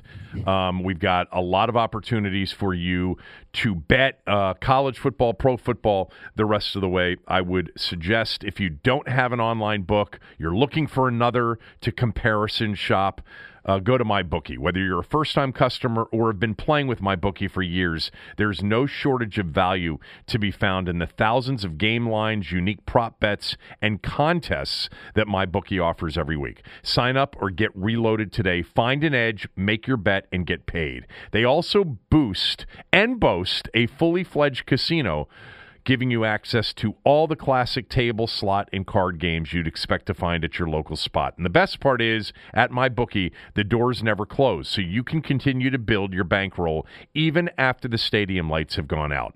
Make the right play and sign up today at MyBookie, and when you do, use my promo code Kevin DC to get your deposit matched halfway all the way up to $1,000. The terms are simple. You put in $200, they'll match you with another $100 in your account. If you're already planning to bet this season, this is free betting money. It's winning season at MyBookie, so come join in on the fun and win some cash while you're at it. Use my promo code KevinDC. All right, here's the one question for you, and then you're out of here.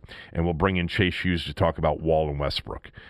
Have they missed Landon Collins the last 2 weeks? Kev, I think it's a really good question about missing Landon Collins. I'm not so sure that the biggest issue has been the strong safety position.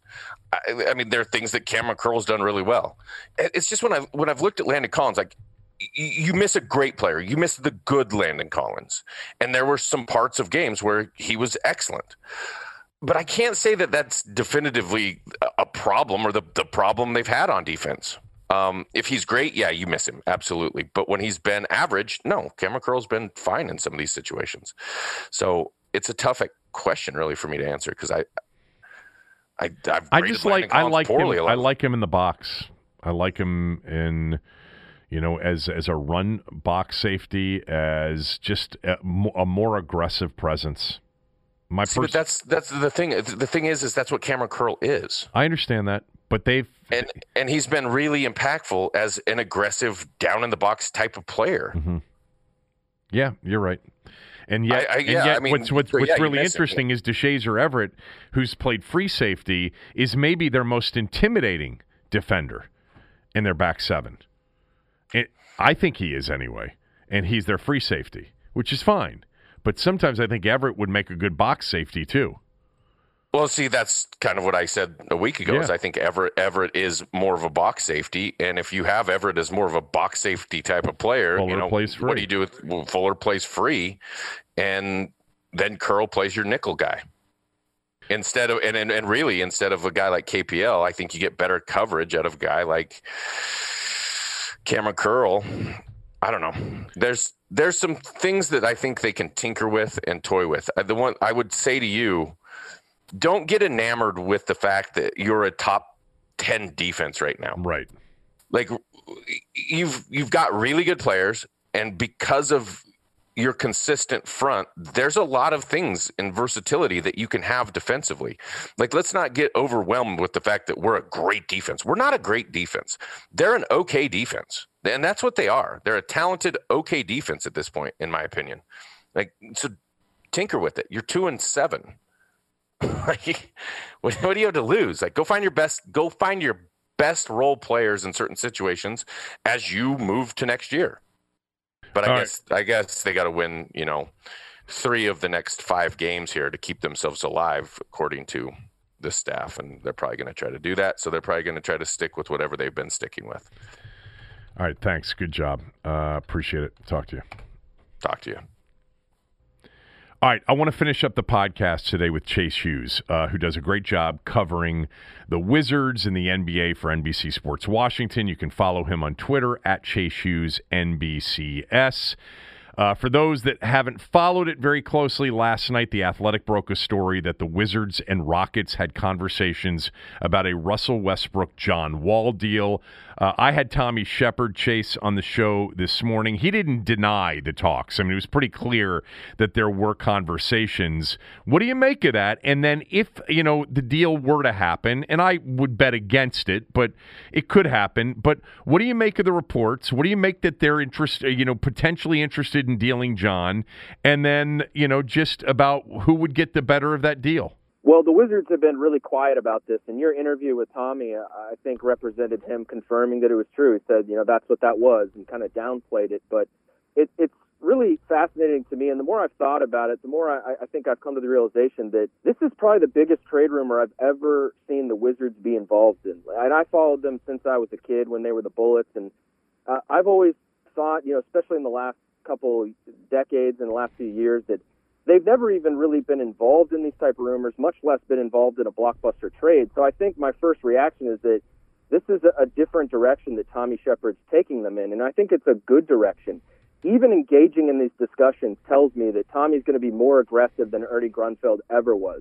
And I think you have to be aggressive in the NBA. They've been too risk-averse for many, many years, kind of being beholden to drafting and developing and retaining their own guys, even when they probably should have let some players go, like maybe an Otto Porter Jr. in hindsight. So the fact that they're having this discussion means that, to me, that Tommy's willing to swing big and he's willing to set aside loyalty in a potential deal. And I think that's an important note to make because there's been a really strong reaction from Wizards fans to this rumor because they love John Wall, and I understand it. John Wall, he's been a great player. He's a great pillar of the community. But if you look at this objectively, if they don't have to attach much to get Russell Westbrook, then you have to do the trade, all things within reason, of course. You're talking about John Wall. Yes, he's 2 years younger, but he's coming off a very serious injury. They have the same contract. There's just so much uncertainty there. If you get Russell Westbrook in the Eastern Conference, I know he's 32. I know he's relying on athleticism, but I think you pair him with Beal, and you're at least a middle-of-the-road playoff team in the Eastern Conference. And if you add some pieces, maybe you can go further than you've been in a long time.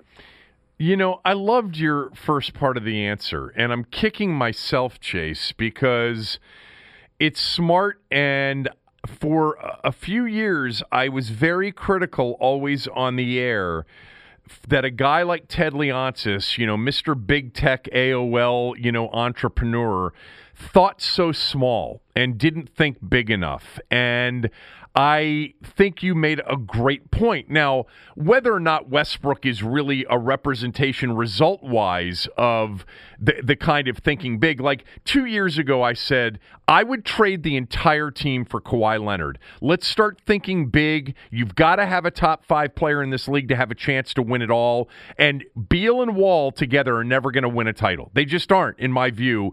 Start thinking big. Start thinking big in terms of free agents. Stop selling yourself so short. I think it's a really interesting point, and I think that that's true. I think the fact that this is true, that these two sides have talked, means that Tommy's thinking a little bit bigger. Now, Westbrook, I was always a big Westbrook fan. I still am. I don't think there's anybody that tries harder and competes harder in any professional sport than Russell Westbrook. But I also have come to the conclusion over the years, being a big fan of his, that you can't win with him in the postseason. He plays too fast. His mind races too fast. And it's a bad decision, turnover waiting to happen, deal. And by the way, he's just a very inconsistent shooter. I actually think he's got some mental issues when it comes to shooting. He pulls the string on a lot of shots. I think he's become much less confident in his long-range shot. But really good point. I just took too long to compliment you on that, but I think it really is a reflection maybe of a totally different approach by Shepherd. The actual deal itself, I mean, to me, it just comes down to whether or not John Wall can be John Wall again. Because if he can, and they know that, I don't know how much they'd actually gain with Westbrook. But if Wall's not going to be physical John Wall, 100-mile-an-hour up and down the court, speed, athleticism John Wall, then maybe it ends up being a steal. Yeah, I mean, if Tommy could trade John Wall before he comes back from his injury, I think within reason, obviously, if they gave up 5 first-round picks, it wouldn't be a good deal. But it'd be a rather extraordinary feat. I mean, I've all along, people have asked me, well, how can they get rid of this contract? And I've said, well, you're not going to get rid of it until he proves he's healthy and he comes back on the floor and just proves that he can at least play. And then maybe you can, attach a pick and get rid of him for nothing. If you were able to trade John Wall for a guy in Russell Westbrook who you just went through all the flaws, and I can't disagree with any of them, but bottom line is he just made the All-NBA team. I mean, so he was, by at least one measure, a top 15 guy in the league, and he's probably going to diminish from here. And John Wall, if healthy, I think his game will probably age better because of his passing ability. Yeah, I think he's a bit of a more skilled player than Russell Westbrook, a little bit less reliant on athleticism. But I think it gets you closer, and your floor is higher, and you have a more stable situation. And Russell Westbrook, maybe, that mentality is something that you can put in your core, in your nucleus, and maybe it rubs off on these young players that you're trying to develop around them. So, when you talk about the trades and being aggressive, I think it's become even more so prevalent in the NBA. If you look at the top teams in the NBA, and I'm not even going to go through them all, but you can look at the standings. Just about every team at the top of the NBA made a blockbuster trade to get there. Right. I mean, just look at the Lakers with Anthony Davis with what they just did. Sam Presti, Daryl Morey, these guys do one every offseason. Sometimes it doesn't work out, but they have proven that, just by making trades and switching things up, you can continue to move yourself forward or at least gain assets. And I think the Wizards would be smart to kind of take that approach to a certain extent. And obviously it would be tough. It would anger fans if you traded away John Wall. But I think you might put yourself in better position moving forward. All right. Last one on this. How much do you think Wall's, photo in Brooklyn, the video that surfaced from Brooklyn with, the gang references, which he profusely apologized for, or the situation where he was doing the interview and he was playing spades and wasn't paying attention to Field Yates or whomever it was that was doing the interview. I forget who it was. Who was doing that interview? I forget who it was. It was Field Yates, yeah. Yeah. Monday Night Football Countdown. Right. Like that. So how much of that do you think – I mean, Shepard was point blank with me saying they were disappointed with the former, obviously. How much do you think that really, with Ted really focused on culture, the whole thing? How much do you think that's driving them being open-minded about dealing Wall? I think there's reason to believe that it's connected. I don't know that there is a direct connection, but what I would say is this, and I think it's related, is that Tommy, I think, has clearly been taking a harder line with that type of behavior than Ernie Grunfeld did. John Wall, this isn't the first time he's thrown up what appear to be gang signs. He's done it in games for many years, to the point where, like, on Twitter, it's a thing where players have alter egos, and there's Hoodie Mello, and there's gang sign John Wall. And I'm not going to speculate what the signs mean because I don't know what they mean. But what I noticed was a very distinct difference was the fact that John Wall apologized after that, because he didn't apologize previously when he did the exact same thing. And I go back to last offseason. It was right after Tommy Shepard took over. Devin Robinson, who was a two-way guy who had a lot of potential but didn't really have the right head on his shoulders. He got in a fight with a Philadelphia Eagles player in a club, and immediately they cut him. And immediately Tommy released a very strongly worded press release, a statement about it. Right. And that to me said that, okay, Tommy is running this ship very, very differently. Maybe it's still a player's first approach because that's kind of the way things are going in the NBA. But clearly, he's not going to enable anyone, I think, in terms of the franchise player. They can get away with whatever they want. He sent several messages, and I don't know how many people have picked up on this, but to me, it's been a very clear difference from the past. All right, last one. The draft is tonight. The Wizards have the 9th pick in the first round. What do they do with it? If Onyeka Okongwu is there, I think he's the obvious pick. I always say that they needed to go with best player available with the way their franchise is and how tenuous everything is. Even if it's a point guard like Killian Hayes, but I think they have to get a rim protector, whether it's Okongwu or if he's gone, maybe it's Precious Achiuwa of Memphis or Jalen Smith of Maryland. This is the worst defense in the NBA, worst by defensive rating. If you look at other metrics, like for instance, they gave up the 3rd highest field goal percentage within 5 feet of the rim. They're one of the worst rebounding teams. They absolutely need help at the big man position. And honestly, I think if John Wall is coming back, which I think he will be, that he won't be traded, it's going to be a disaster if you put him at the head of this defensive structure. You have to give him some help because he's coming back from a very serious injury, and he's going to have to stay in front of literally the quickest athletes on the planet at the NBA point guard position.